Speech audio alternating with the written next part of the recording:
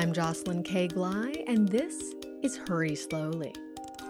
When I wrapped up the third season of this podcast in January of this year, I wasn't sure if I would be welcoming you back for a fourth season. I was burnt out, and it wasn't 100% clear to me what the mission of the podcast would be moving forward.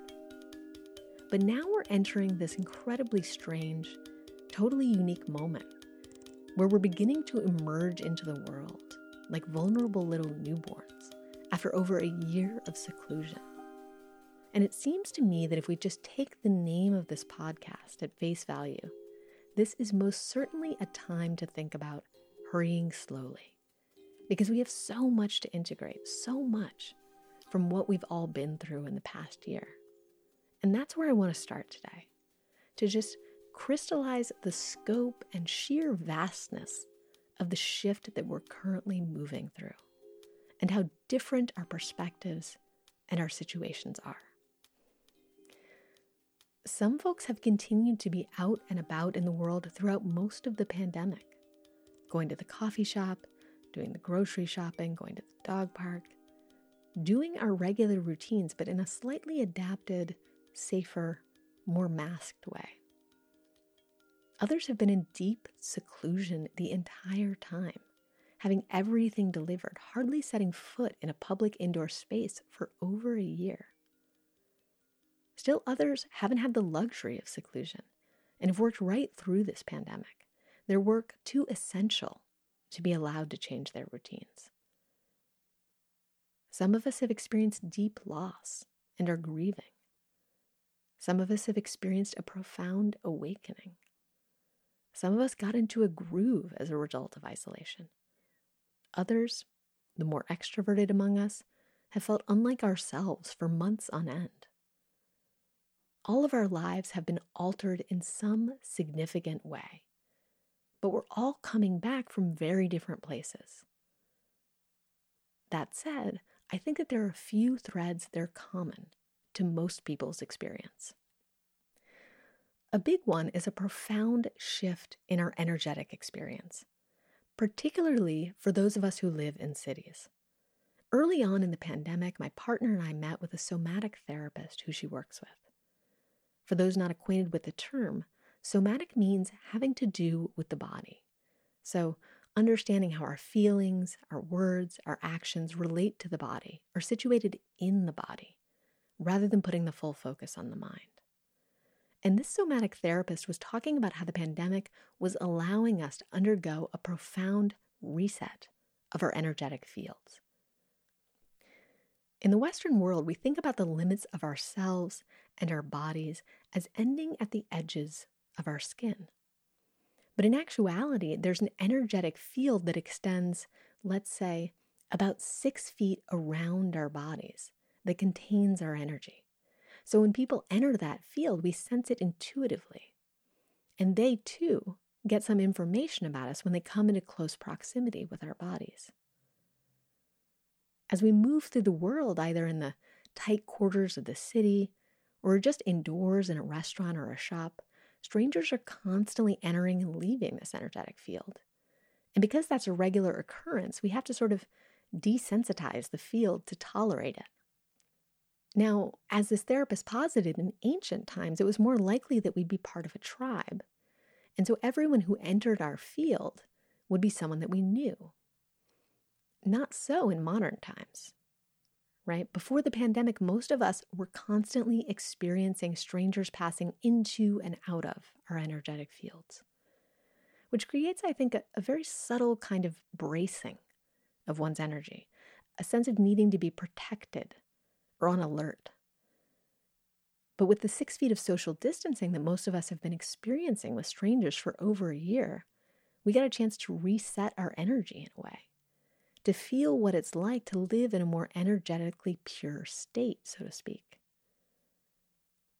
As we go back out into the world, having people we don't know once again enter our energetic field is going to feel shocking or maybe even a little violating, depending on how secluded you've been. So for instance, a few weeks ago, I went to a weekend retreat to learn more about the practice of sound healing. There were rigorous protocols in place that everyone be vaccinated or have tested negative for COVID, so we were able to gather in our learning space and in the dining area without masks.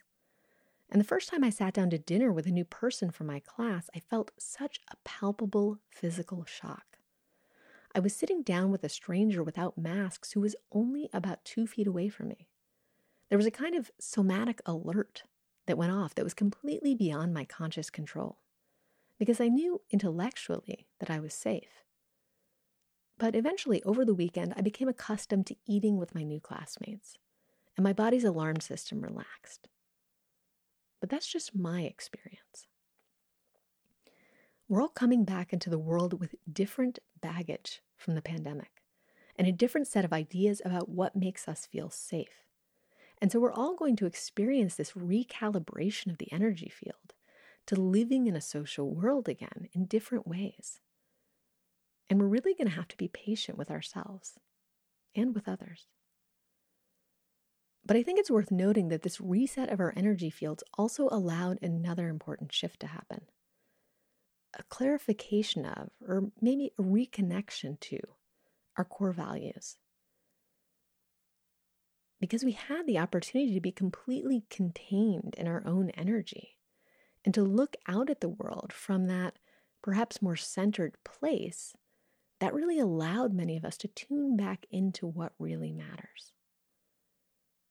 We renewed our commitment to collective liberation, or awakened to it for the first time, seeing the urgent need to repair the violence and inequities that have existed in our country for so long.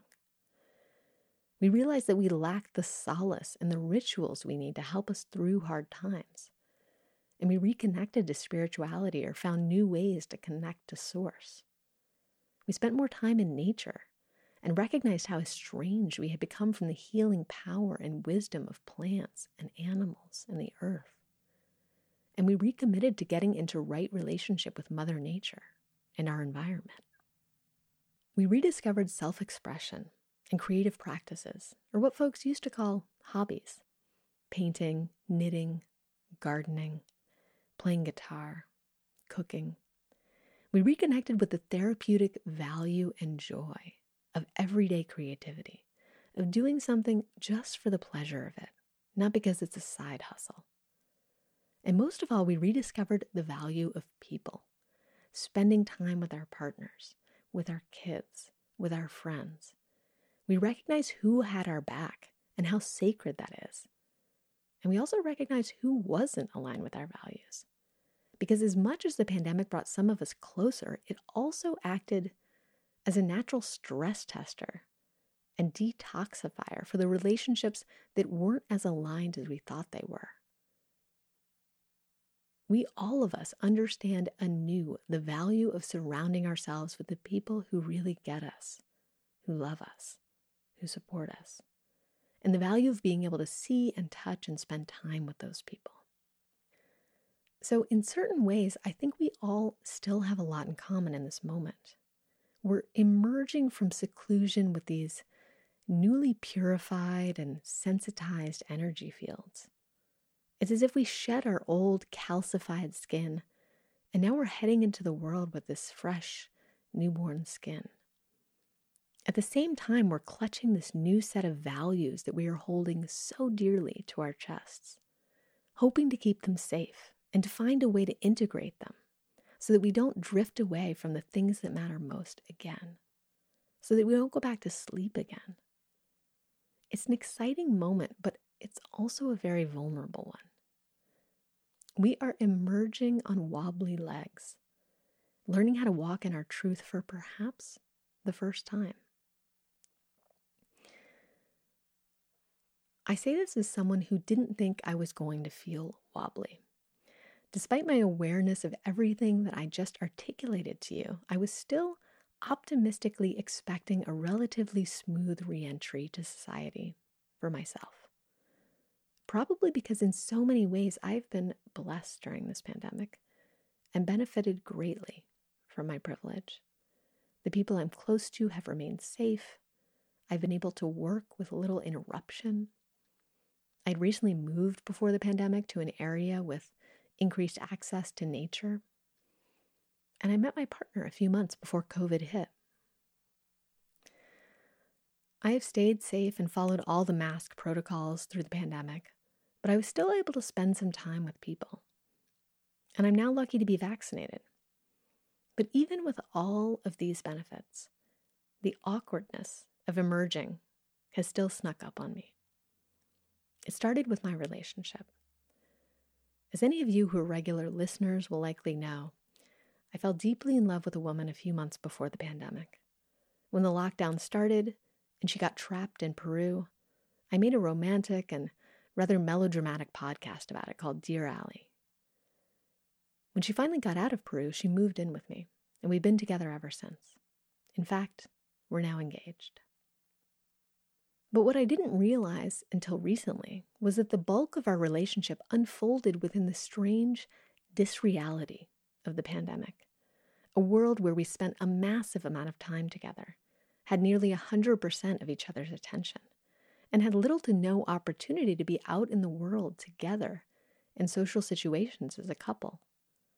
So all of a sudden, as things began to open up, we were confronted with all of these new situations and social dynamics that we had never faced before.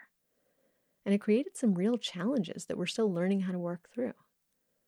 It's too personal to get into the details, but suffice to say, I have experienced, and I think most of us are likely to experience, some unexpected recalibrations as we emerge. Things that we just didn't even think were going to be an issue, or things that we would have never anticipated. Big things, like I just talked about, like navigating my relationship, but also little niggling things. Like, for instance, I've realized that my social anxiety has been turned up to 11 lately as I learn how to be with people again. I'm obsessively looping on things I said after I have new interactions, and did I say the right thing, and what will they think, etc., etc. It's a bit exhausting, but for me, it's obviously part of the reacclimation process. Once I get more used to socializing again, I imagine, I hope, it will fall away. Another weird thing that cropped up was realizing I'd lost my skill for sustained eye contact. For some reason, wearing a mask and the entire pandemic situation made me start making less eye contact with people. Like it felt too confrontational, like I'd shoot germs at them out of my eyes or something. Now with masks removed outdoors, I find the habit of making less eye contact has lingered. It's the strange new habit that I now have to slowly break myself of. And these curious realizations, big and small, are all part of the wobbliness that I'm talking about. And what's wobbly will probably be different for all of us, because we've all been living in our own uniquely customized version of isolation. Now, you may think wobbly sounds like a little word, an insignificant thing, but it isn't. As a former gymnast whose favorite event was balance beam, I can tell you that having the wobblies is kind of a big deal, and it can bring you down if you don't find a way to recenter and rebalance. I think that's the project ahead for all of us now. How can we integrate all that we've learned, all of the insights we've had over the past year, so that we can find center? And I think that that center is going to be a very different place than where we all were heading into the pandemic. And it's doing this work of recalibrating and integrating all that we've learned that's how we're going to get to a new normal. It's how we're going to shed our toxic old patterns and our toxic old cultural systems. And frankly, it's going to be a lot of work, which is why I'm going to do everything that I can to support you in this integration, starting with 2 new projects. The first is this podcast. That's why it's back for a 4th season. And it's also why I'm making a few key changes. The first one is about, not to put too fine a point on it, money. I already mentioned how we each have gone through fundamental shifts in our values during this pandemic. Or if not shifts, then clarifying effects. For me, one of those value clarifications was that I want to start to shift further away from standard business models and to make my podcasts, my courses, and really anything else that I make a product that is supported by the community and is as accessible as I can make it to a broad spectrum of people in the community. With the podcast, that means I'll be moving from an ad-supported model to a listener-supported model. So you'll notice there are no ads in this first episode of Season 4. That said, I'm incredibly grateful to all of the sponsors who have supported this podcast over the years. Most of all, Hover, who has sponsored Hurry Slowly for every single season up until now. But I think it's time to move to a model that feels more aligned for where I and the podcast are headed now. And that means getting even more in tune with you, the listener, and experimenting to see if this podcast can be a self-sustaining, community-supported, ad-free entity. I haven't had time to set up a donation system yet, so more on that down the line. But I wanted to share my new vision and how the integration of my own pandemic realizations is starting to unfold. The second aspect of the podcast that is changing is the focus. I ended last season with an episode entitled Rest in Peace Productivity. And staying true to that vision, I'm leaving behind any last dregs of ideas about optimization that were lingering in the podcast and heading in the other direction for Season 4. In keeping with this idea of combating the wobbliness that we're all feeling right now and sorting out how we can recalibrate and integrate all that's unfolded to arrive at a new normal. The theme of the new season of Hurry Slowly will be, how can we begin again? I'll be talking to thinkers and healers and facilitators and activists about building community and re-anchoring ourselves in ritual and navigating trauma and moving toward a more equitable society. And hopefully in these conversations, we can begin to illuminate a way forward. So that's the podcast and the changes that are percolating and what you can expect. The other brand new project that I'm rolling out today is Radiate, a community for collective transformation, which is going to be the biggest, most in-depth creative program I've ever offered. Radiate is a collaborative learning community dedicated to exploring, integrating, and radiating transformative change. I believe that this emergence that we're all going through right now is a once-in-a-lifetime event. What we've gone through in the past year was both painful and remarkable. I would liken it to a global healing crisis, that moment when things have to get really bad before they get better. And to varying degrees, we all went into a dark cave of self-reflection last year. And now we're emerging with these jewels of insight that we have to learn how to integrate into our lives.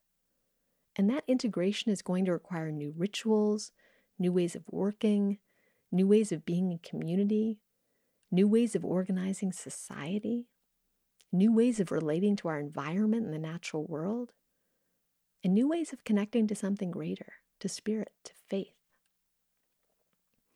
And that is a lot of integration to do. Let's not sugarcoat it. And it's not going to be easy. And it's not something that we can do alone. And that's where Radiate comes in. It's a community, a sacred space, and an idea percolator that will foster the connection and the insights you need to integrate deep transformation. And if you're a regular listener, you likely already know my thoughts on transformation. I don't use the term lightly.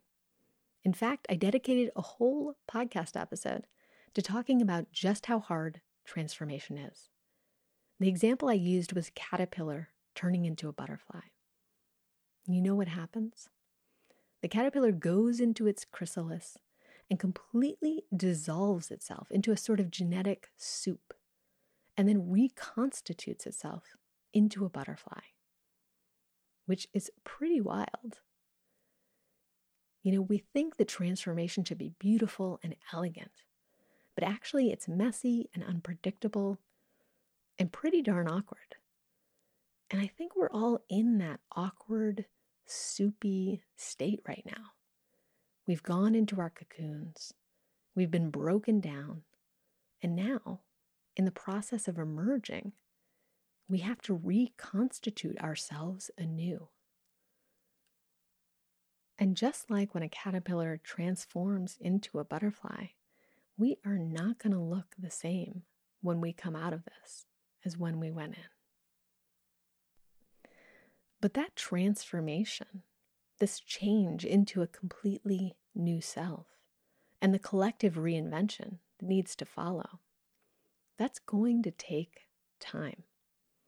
There are no shortcuts.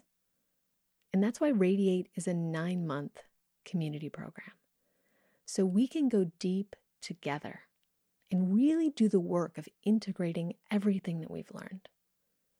In keeping with my hurry slowly philosophy, I'm setting up the structure and the rhythm of the community in an unusual way, where we're going to have active community learning cycles paired with ample breaks for rest and reflection. So basically, it's like interval training for transformation. This is how it breaks down. The program consists of 3 10-week community learning cycles with a 4-week break in between each one. So the first cycle kicks off on June 29th and runs through September 3rd. Then you'll have Labor Day weekend and the rest of September to rest, reflect, and integrate the work that we've done. After the September break, the next 10-week community learning cycle unfolds from October 4th through December 10th. Then we'll have a holiday break where you can rest, commune with family and friends, and get yourself oriented for the new year. Then the final 10-week learning cycle will happen from January 10th through March 18th. And this on-again, off-again rhythm is really designed to make being in deep community over time radically doable, so that you can commit to really doing this work of integration without worrying about burning out. Now, throughout the program, I'll be creating and curating a bunch of different types of content to spark reflection and engagement and transformation. Once a month, I'll give a talk that speaks to a specific theme that's coming up for the community. Topics that I'm keen to explore include community, ritual, anti-productivity, internalized capitalism, and equity. Once a month, community members will also have exclusive access to attend a live podcast interview and participate in a Q&A afterwards. Basically, I'm curating the new season of Hurry Slowly for this community. You'll also get advance notice of guests so that you can get familiar with their work and so that we can read their books together as a community. Now, let me give you a sneak preview of the incredible lineup I have in store for the first 10-week learning cycle of Radiate. First off, I'll be talking with past Hurry Slowly guest Priya Parker about the challenges of emerging in this moment and how we can create gatherings that support being in community in alignment with our values. Priya is an expert facilitator, a gathering guru, and a conflict mediator, and I am sure she will have much wisdom to share in this wobbly moment. I'll also be talking with activist Mia Birdsong, author of the fantastic new book, How We Show Up, Reclaiming Family, Friendship, and Community. And we're going to dig into a rich conversation about unorthodox approaches to community, how success can get in the way of connection, and how to unwind ourselves from extractive, capitalistic mindsets in our relationships and our everyday exchanges. And then as a final bonus, I'll be inviting past podcast guest Sebene Selassie to lead a workshop for the Radiate community on ancestors and elements, and how acknowledging our history and our lineage and reclaiming our relationship with the elements of nature can help us relate to others in new ways. And that's just for the first 10-week learning cycle. There's much, much more to come. Now, beyond my talks and these interviews, I'll also be hosting integration hours every other week, which will essentially be a space for talking about, brainstorming, and working through change. So during these sessions, I'll be holding space, fielding questions, and facilitating group exercises to open up new possibilities. I'll also be providing bi-monthly journal prompts that are designed to guide you into deeper self-investigation, as well as community conversation. Plus, we'll have lots of other ways to interact as a community. For those who are interested, I'll be organizing folks into small journey groups of 5 to 6 people that will meet every other week. I did these optional journey groups with my last community course, Hi-Fi, and people loved them. And many who participated created lasting relationships. I'll also be offering BIPOC and LGBTQ+ affinity groups for those who identify as such.